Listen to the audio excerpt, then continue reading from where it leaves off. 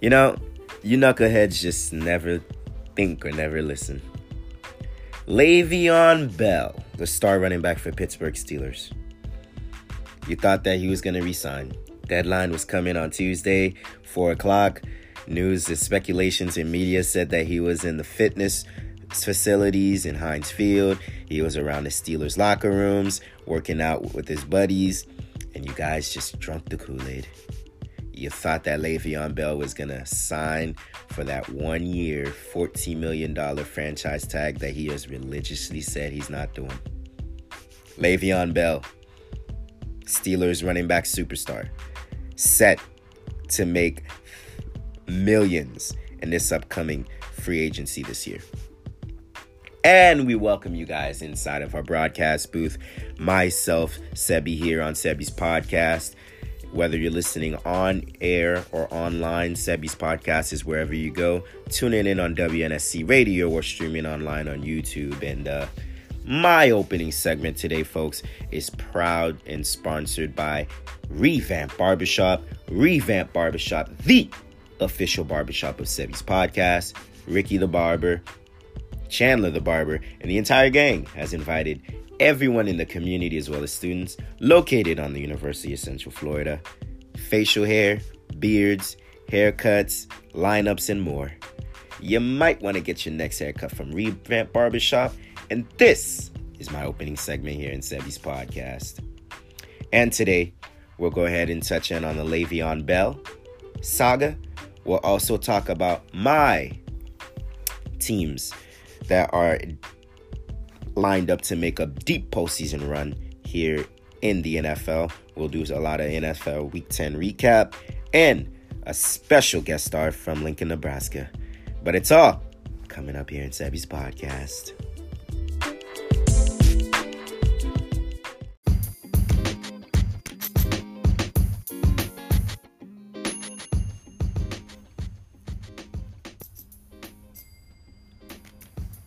And we're back here on the show here on Sebi's podcast. And this Le'Veon Bell saga, you know, this controversy, this confliction with the Rooney family and Mike Tomlin, who's been the Steelers head coach for over a decade now, in his 12th or 13th season as the head coach of the Pittsburgh Steelers. When you have a star like Le'Veon Bell, who's dynamic, you could put him out wide. You could put him in the X. He can catch. He can catch passes, should I say. You can put him in the backfield. You know how dynamic he can do. He's very patient. That's what he's known for. Patient, letting his blockers develop and then hitting the hole. He's great at, picking up blitzes. He's big. He likes to chug forward. And most importantly, he helps Big Ben in the offense and makes the Steelers offense go. Now, I know Antonio Brown is an all-world talent, an all-time great. I think he'll be in the Hall of Fame. His numbers and his resume thus far, the totality that he's had in Pittsburgh, that speaks for itself. But the engine that makes the Pittsburgh Steelers go is undoubtedly Le'Veon Bell. That's where they got the nickname of the Killer Bees. Ben Bell Brown, Roethlisberger, Le'Veon, Antonio, Ben Bell Brown. The machine, the thing that gets that engine running is Le'Veon Bell. And then for the last 2 or 3 seasons, you have disrespected this man and not paid him big time money. $14.5 million franchise tag tender, when he has stated he will not do that. Now, Le'Veon, hey, I get it. You want to get your money. You know what I'm saying? And I'm all for it. I think you're big time. Le'Veon Bell is big time. Last year, leading the NFL in total rushing attempts in 331. Well over 1,000 yards in the last 3 or 4 seasons. He can pass catch. He had 7 pass catching touchdowns last year. That was second in the NFL to the Rams' Todd Gurley. But, this whole saga, man, you're not showing up, you're staying at home, you're missing out on all this money, perhaps you're making a statement. But I take a look in the mirror and I reflect this on ownership of the Pittsburgh Steelers. I get it. It's a salary cap era. You can't pay everybody. Antonio's already gotten paid. Ben is in his dwindling in his last couple years as the quarterback for the Pittsburgh Steelers. And, you've got other pieces, especially secondary need that you need. We know how much they need secondary help, as well as cornerback help. And you're trying to pay some of the dudes in the front seven. You can't pay everybody, especially in the cap era. But a guy like Le'Veon Bell, who does so much for you. Again, pass catches. You can put him out wide, matching him up with linebackers. You can even put him out with safeties. You could put him in the backfield, whether he can run the ball, wait till his blockers develop and hit the hole, or you can run screens with him. He can pick up blitzes. He can do it all. A multifaceted running back, a star like that. And you don't find any lick or any way to pay a dynamic player like that. And you know what? I get it. James Conner is really good. And perhaps they seen something in James Conner that made the Pittsburgh Steelers not gamble and push the buttons to re-sign Le'Veon Bell. Because James Conner is good. You know what I'm saying? He's second in the NFL right now in rushing. He's averaging well over 4 yards per carry. This is a guy in James Conner that has been competent in the absence of Le'Veon Bell. Now, of course, he's not going to be Le'Veon Bell. The things that Le'Veon Bell do for you, they just can't be replaced. But here's my thing with the Pittsburgh Steelers. If this behavior, this uncalled for saga that Le'Veon is doing outside of the field, not showing up to practices, trying to make a statement, saying that he wants to be paid, and you don't want to pay him, why don't you use that as an asset? Why do you not use that as an asset to yourself and trade Le'Veon Bell? Because what we've seen so far in James Conner has just been nothing short of greatness. He's been very productive, again, in the absence of Le'Veon Bell. And he's had some big-time games. He runs with this rage and this anger. And we all know where James Conner's from. His story, his background, he might have not been alive at this point. But that always sinks in his head and remembers that, hey, I came up from nothing. I had this disorder. I had this trauma that I couldn't been out of the NFL and been playing football, period. And he got a chance, got drafted by the Pittsburgh Steelers, and waited for his time, backing up Le'Veon Bell. And now his time is shining, and he has taken every moment and every time and just, synced it all. And he's been dominant, again, more than 4 yards per carry, well over 100 yards, second in the NFL in rushing.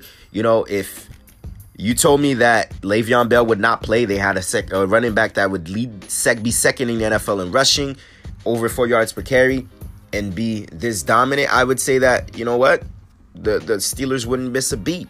And that's exactly what they're doing. You know what I'm saying? They're 5-2 right now, 5-2-1. They got that one tie with the Browns, and they need secondary help.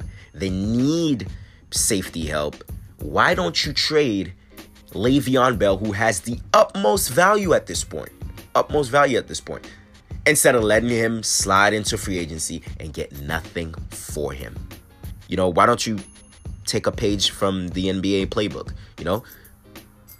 What did the Cleveland Cavaliers do for Kyrie Irving? Knowing that he wanted out, requesting for a trade.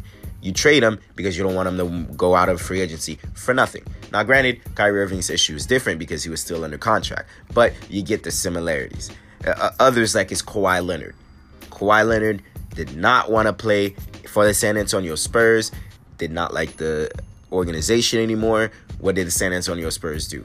Rather than letting a top 3 player in the NBA, and trust me, the San Antonio Spurs know the value of Kawhi Leonard. Rather than letting him walk away for nothing, they trade him to Toronto Raptors, get a couple pieces, a couple draft picks, and of course DeMar DeRozan. So why don't you take a place from that playbook and use that and go and get you an Earl Thomas out of Seattle, who himself wants out of Seattle. What better situation than moving Le'Veon Bell to Seattle, getting safety help, an all-time pro like an Earl Thomas to solidify that back end of the secondary, a leader. You know what I'm saying? Or Patrick Peterson in Arizona. Patrick Peterson has been a shutdown, lockdown, bona fide cornerback in the NFL for some time and wants out in a team with the Arizona Cardinals that's just been in disarray. And yet, you see that? You know you have those needs. You know that those have been your Achilles heel for the last 3 seasons to representing the AFC in the Super Bowl, getting over that hump, whether it's the Patriots or any other team in the AFC. And you just don't do it. And now you're going to lose on Le'Veon Bell. You're going to lose on having that type of value and gaining something for that. Perhaps getting a draft pick for that. Perhaps getting a star or maybe a quality player for that. The way that the market's been going, you could have got a first, second, or third round pick. I personally think you could have got a first or second for Le'Veon Bell, but you didn't do that. And I blame that on the Pittsburgh Steelers. And we'll be back.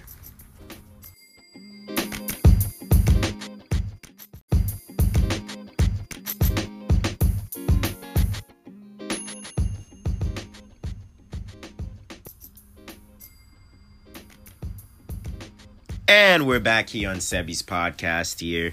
And week 10 in the NFL was pretty interesting.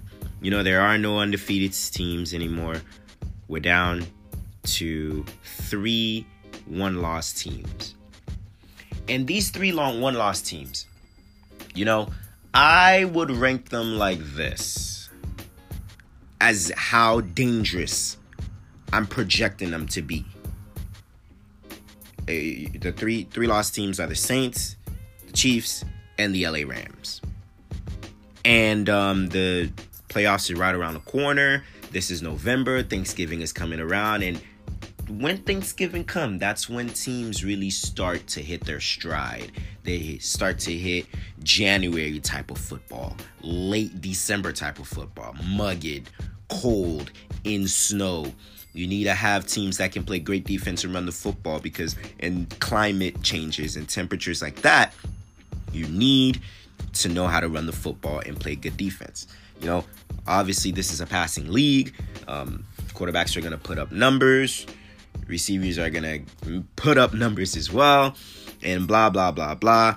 You know, we all like points and stuff. But come late November, early January and December, real tough playoff football starts to happen. That's when you can distinguish the pretenders against the real contenders in the NFL.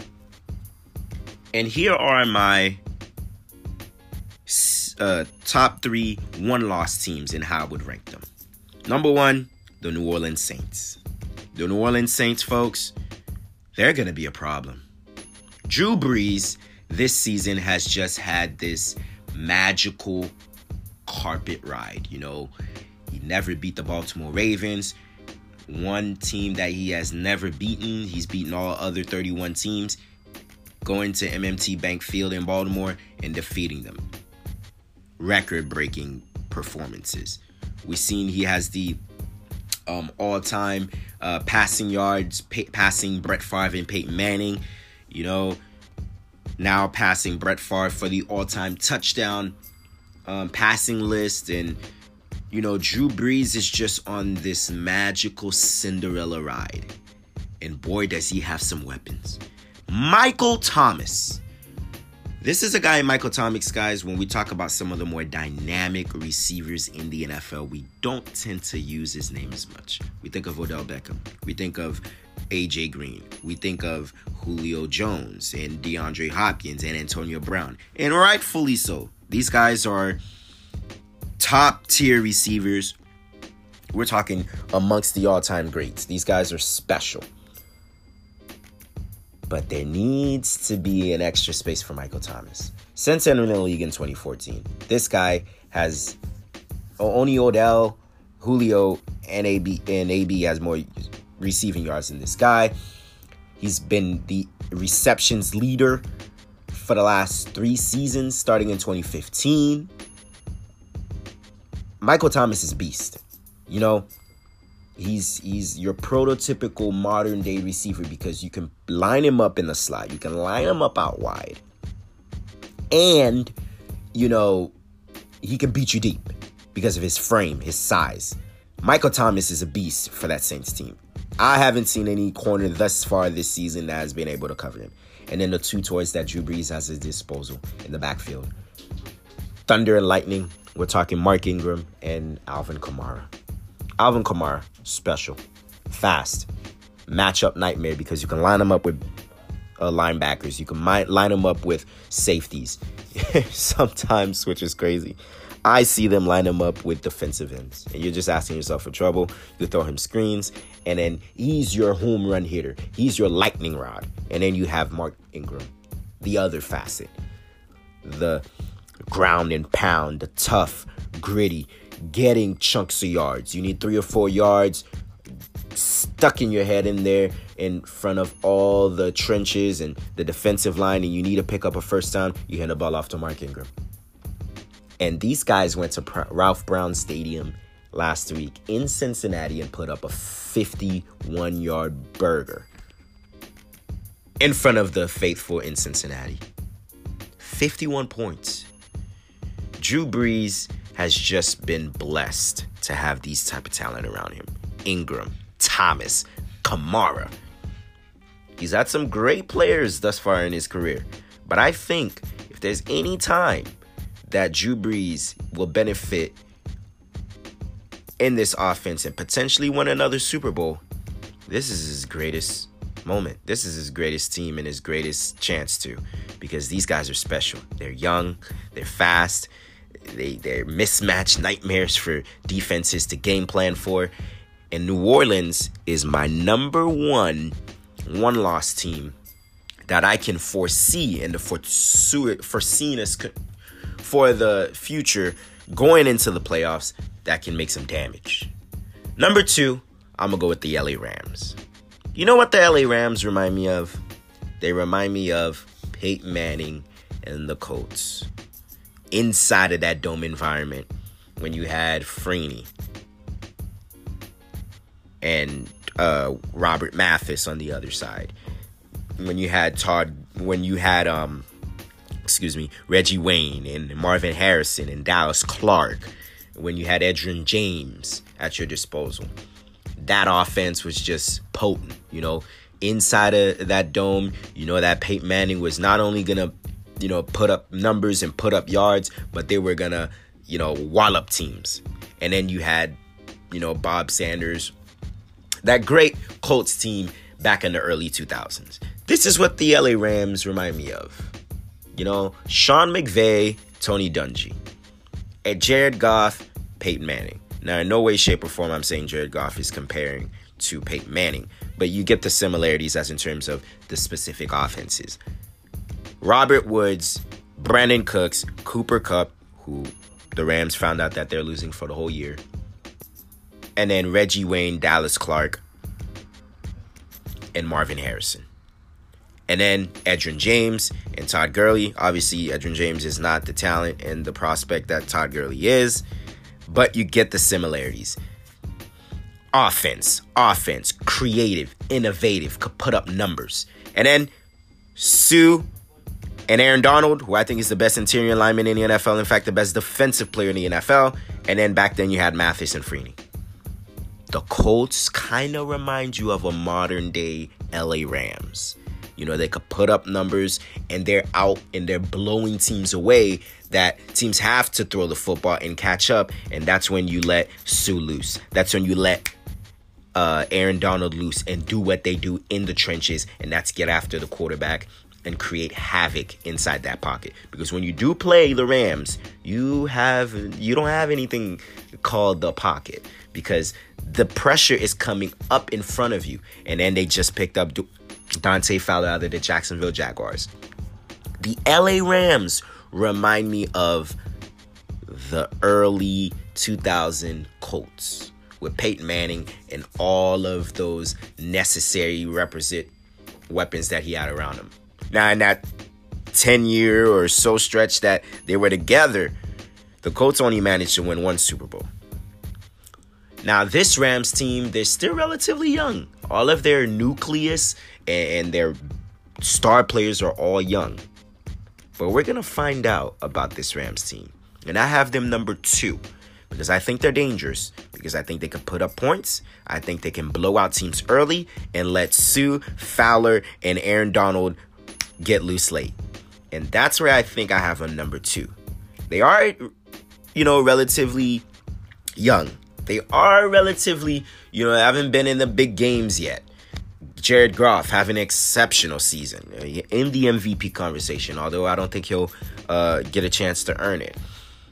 But the LA Rams are my number 2 best one-loss team because I think, when you can outscore teams early, it becomes an avalanche to climb and an uphill to climb because you're going to have to pass. You got to abandon the running game, and you got to let Sue, Fowler, and Aaron Donald get after you.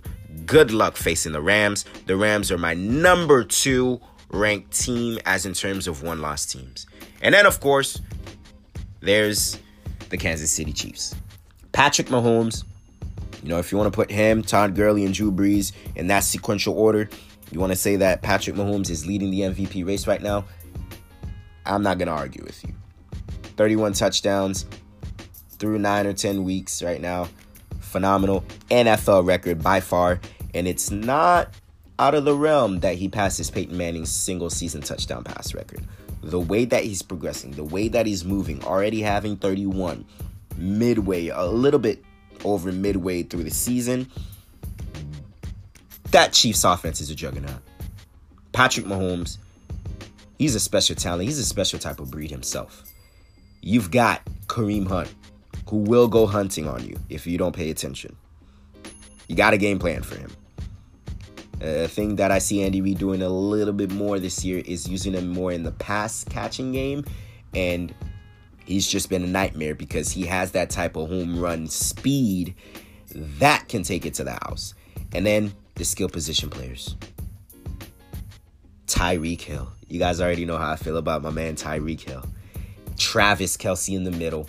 And then you've got the speedsters out wide and Sammy Watkins, who they haven't utilized very well. But the upside and the talent and the prospect that Sammy Watkins is, you can't teach that. And so I think that moving on down the line and come November and December, Andy Reid is going to find different schematic schemes to get Sammy Watkins some open looks because that Chiefs offense is a juggernaut.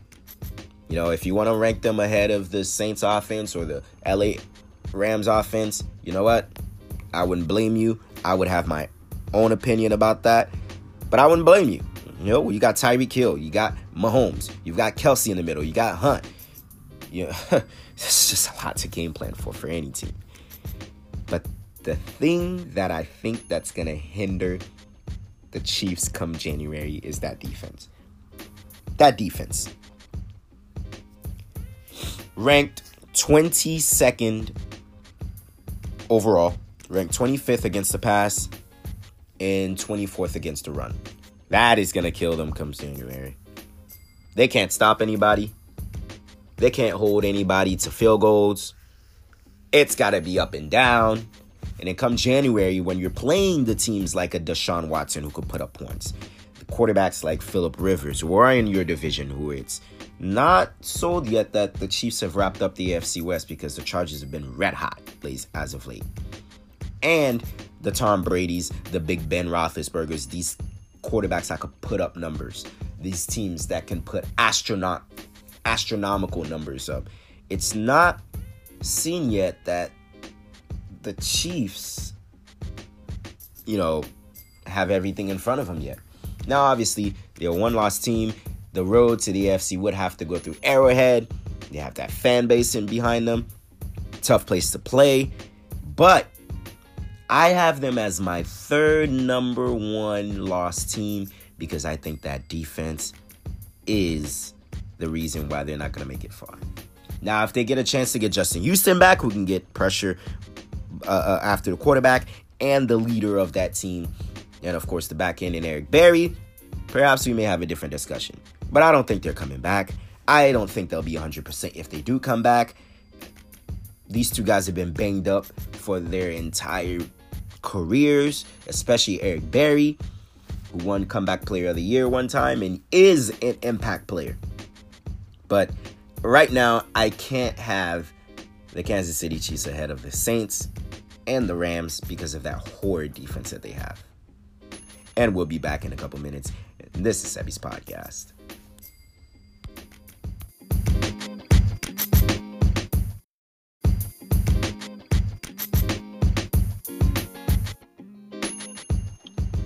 And we're back live here on Sebi's podcast. And we have a special guest star with us. Returning star back on the show. Live from Lincoln, Nebraska. Angel from the great Cornhusker State. How are you doing, my man? What's up, Seb? I'm good. Early morning. I woke up this morning because of you. I hope you know that. I don't have class till 1. Oh, okay. Awesome. And we're back here on the show, guys. I'm Angel Pereira, our NBA guru. This week in the NBA, should I say, has been very interesting. We all know about the Jimmy Butler saga, with him wanting out of that whole debacle in Minnesota. Finally getting that trade to get traded to the Philadelphia 76ers. Now the Sixers have expectations now, having their own big three with Ben, Joel Embiid, and Jimmy Butler. What did you think about that trade?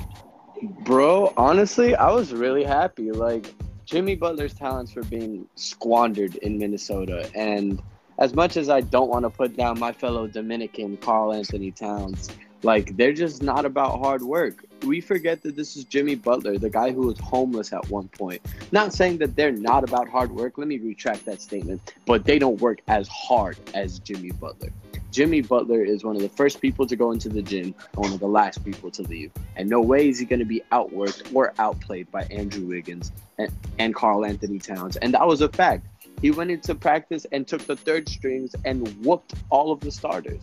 Like, I feel that him in Philadelphia is just the perfect mix because they're about grind. They're about trusting the process and putting their best foot forward every game.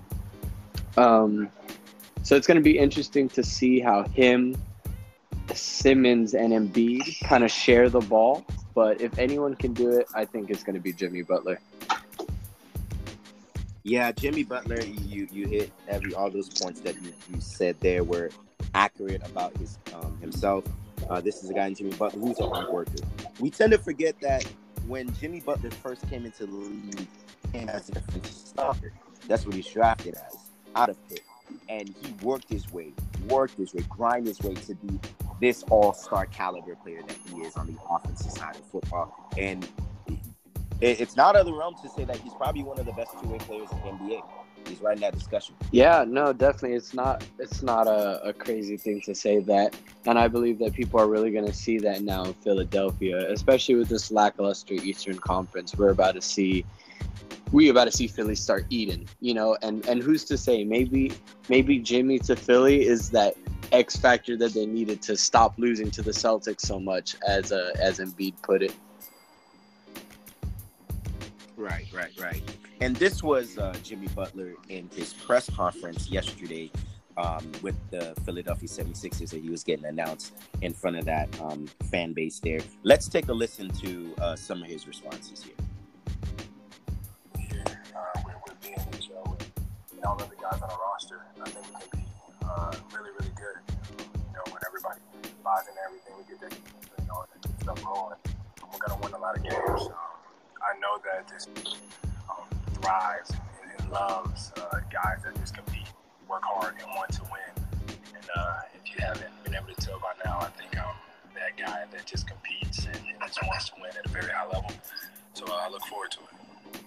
Yeah, big. And that was Jimmy Butler yesterday. And what when you reflect on that, what do you think? Big time, man. I have to say that I like Jimmy Butler a lot ever since he was in Chicago because he competes, man. Like, he goes up for every loose ball. He's not afraid to play defense on your best player. It does not matter who you are. Like, if you are standing in the way of him and a W, I feel bad for you. Get out of the way.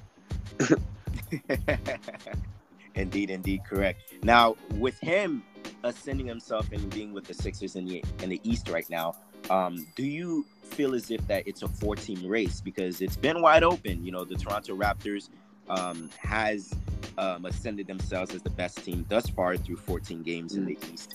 Boston is still trying to figure things out with Gordon Hayward and Kyrie Irving, and the Bucks have looked really good. So, with Jimmy Butler, where can you see the Sixers go?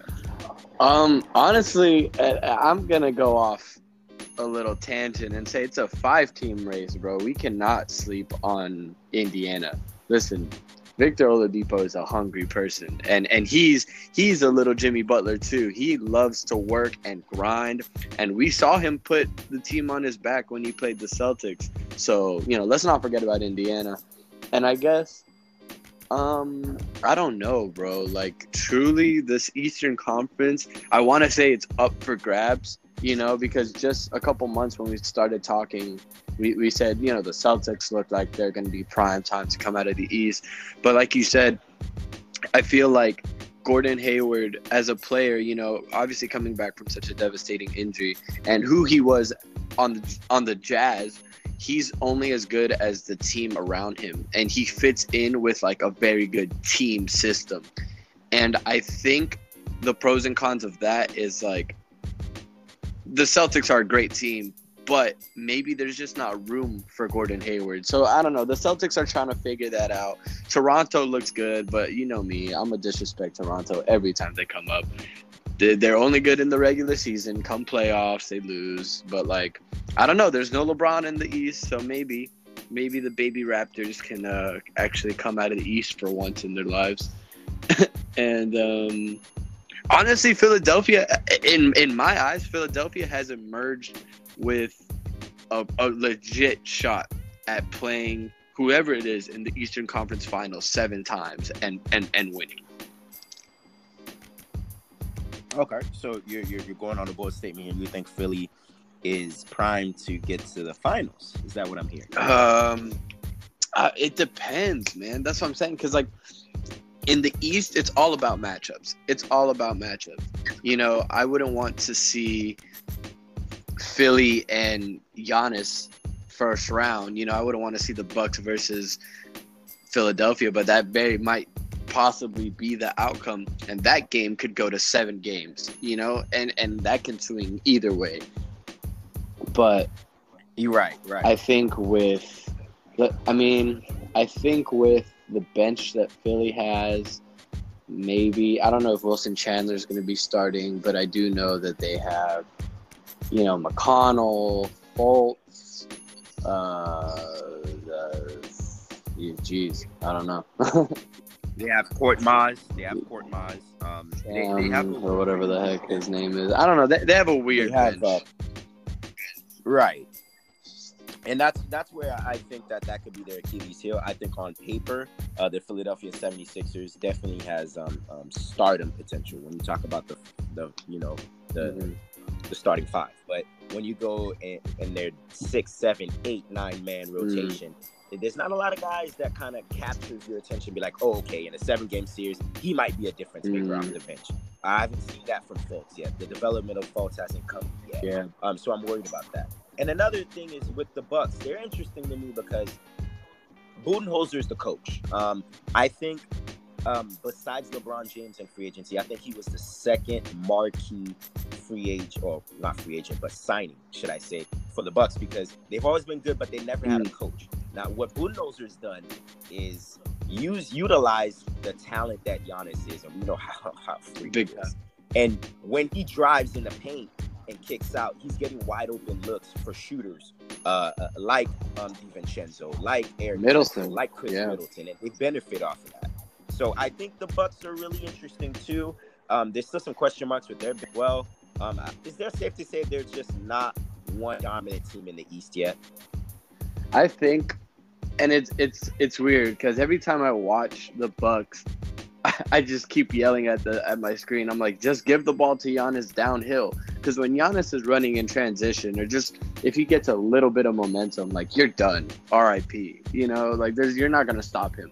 So if the Bucks can somehow manage to outrun any team that they're playing for 7 games, they might be a serious contender. But at the same time, I've seen Giannis kick it out to people at the 3-point line, and it's just been like, what are you doing out there? Like, what is Tony Snell or even Middleton? I don't know. I need to see more consistency out of Middleton. I know Shaq or someone was talking about how he's going to be an all-star this year, and I was like, bro, that's a hot take. That's a bold take. Well, Chris Middleton is pretty good, but there are question marks in his game as well, because sometimes he does show up, and there are games that he doesn't. So he's a poor man's KD. Well. That's what I heard. Poor man's Kevin Durant. You can't afford a KD, get a KM. Right. This is Angel Pereira from Lincoln, Nebraska, our NFL analyst here, and so we move into the opposite side. We go cross country to the Western Conference. This is a conference where you made a bold prediction, and I'm holding this against you. You said that the Lakers is going to be an 8th seed, and you're looking really good, and I laughed at you. But I guess you're having the last laugh right now, huh? And it's just because, remember what I said, the Lakers are the only team that have to prove that they can make the playoffs in the West. All the other teams that I mentioned a couple months ago, they've said, we've been here, we know what it takes to play the Warriors, and we're doing it. And a team that I low-key want to shout out, I went and I actually saw them live play against my Jazz, and they lost. I mean, my Jazz lost. But Denver is looking good, bro. I think they lost last night to the Rockets, but I don't know what it is, bro. In that Mile High City, they got something cooking. They got something that those players like. Jamal Murray's looking good. I could see more out of Gary Harris, and I definitely would like them to play Malik Beasley a little bit more, because Malik Beasley is just an absolute beast. Beasley, if you're hearing this sometime, keep cooking, bro. Keep working. Like that guy can hoop. Right. And I agree with you on that, man. In the Pepsi Center, they are brewing something in Denver. I mean, Jokic and Gary Harris. I saw the game where they played Boston, and Gary Harris just went, not Gary Harris, Murray just went bonkers. 48. Right. And they're cooking something out there in the Pepsi Center, because Jokic and Millsap, you have to game plan for them. And then once you sink the defense and suck it into the paint, Jokic is a willing passer, and that's when the shooters like Barton and Gary Harris and Murray gets these open looks. They're brewing something in Denver, and I think they're in the 3rd seed right now in the West. Yeah, Barton actually has been injured, so when he comes back and Isaiah Thomas comes back, and if Michael Porter Jr. decides on playing, that team is not going to be something to laugh at. Oh, no. I'm calling it right now. For the next 3 seasons, Denver will be a top 4 seed in the Western Conference for the next 3 seasons. Michael Porter Jr. is, and this is his ceiling. They say he's gifted as a scorer. They say that he's a Kevin Durant. Now, that's high praise, because Kevin Durant is just an all-time great. But if he can be anything like that with the core nucleus that Denver has right now, look out. Yeah, I think they have the right people around Porter Jr. to make him look good while also make the team look good. You know what I mean? Because, I like the chemistry that they have right now. Jamal Murray and Gary Harris are, actually friends. You know, they hang out outside of the court. Jokic is a weird guy, but I like him a lot. I think that's crazy that he got fined for saying no homo. Dude, that cracked me up. I saw that on Twitter, and I was just laughing for 5 minutes straight. Who gets fined for that? That's crazy. But seriously, the Nuggets are good, and if they can keep getting that consistency out of Jamal Murray, if Jamal Murray could drop 48 on your team, on your point guard, I don't know what to tell you, bro. Right. And any other teams in the Western Conference that caught your attention? The Blazers are up to number 2. There's other teams like the San Antonio Spurs who are still trying to get acclimated with their new pieces. What other team in the Western Conference has caught your attention? The Pelicans, baby. The Pelicans. What did I tell you about Anthony Davis, bro? I said Anthony Davis and the Pels are not playing, bro. Drew Holiday brought the clamps against Kawhi last night. I don't know if you saw that game, but the Pelicans went to Toronto and said, "Oh, I'm sorry, is this your best team in the East? You wouldn't even make it in the playoffs in the West." I was like, "Yo, they playing hard. They playing real good. If Anthony Davis can stay healthy, and hopefully they keep playing Jahlil Okafor a little bit and Julius Randle. They got good bigs. They got a good backcourt in Elfrid, which, you know me, I always give high praise to my boy Elfrid. Orlando Magic product. I love him. He's back home. I think he's injured, but when he comes off of that injury and he's playing with AD or Julius Randle or Okafor in the pick and roll, and he has Drew Holiday, Etuan Moore, who's not a bad shooter. They've got the pieces that they need to. They've got some pieces. Just keep doing what they're doing. Yeah. Right. They've got some pieces, and Gentry can coach. That's one thing I can say. He came from Steve Kerr's tree in Golden State. He can coach, and Anthony Davis is just there aren't enough words or superlatives to lament the greatness of Anthony Davis. He's just a once in a generational type talent. You can't really stop him. You can only hope to neutralize him, and he goes as the Pelicans.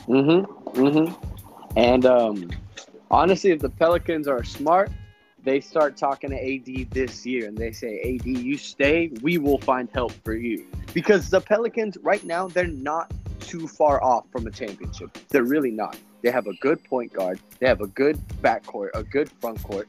Maybe if they could get just another solid, 3, or maybe work on their bench a little bit, and give Anthony Davis a reason to be a Pelican, he'll stay. And Mirotic has definitely helped with the 3-point shooting as well. They've got some things brewing for them. Absolutely. Big time. Yeah. Another team that I kind of want to talk about, and of course, you know that I was going to bring up my 2K super team, my Jazz. The Jazz, at some times this season, as always, the Jazz are a team. For the people who don't know this, I'm a Jazz fan because they play team basketball. Quinn Snyder is a great coach, a very underrated coach. People don't know much about Quinn, but he is super intelligent.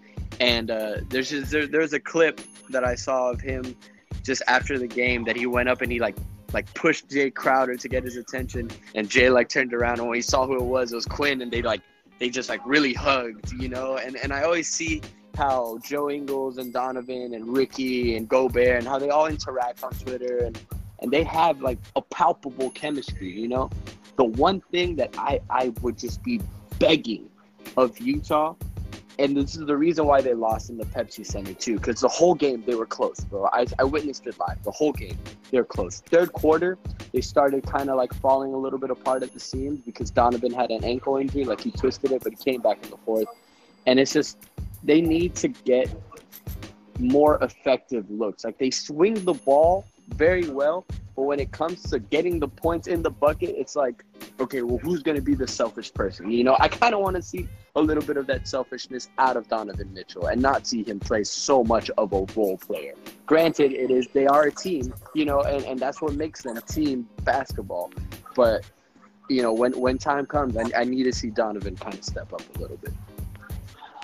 You got to see Donovan Mitchell take that next leap there for you. Yeah. No disrespect to Joe Ingles, but it can't be Joe Ingles. It has to be Donovan. Right. And thank you, Angel, for chiming with us here all the way from Lincoln, Nebraska here. This is Sevy's podcast. We want to thank for all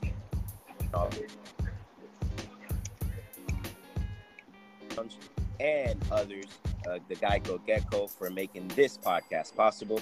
And remember, listening on air.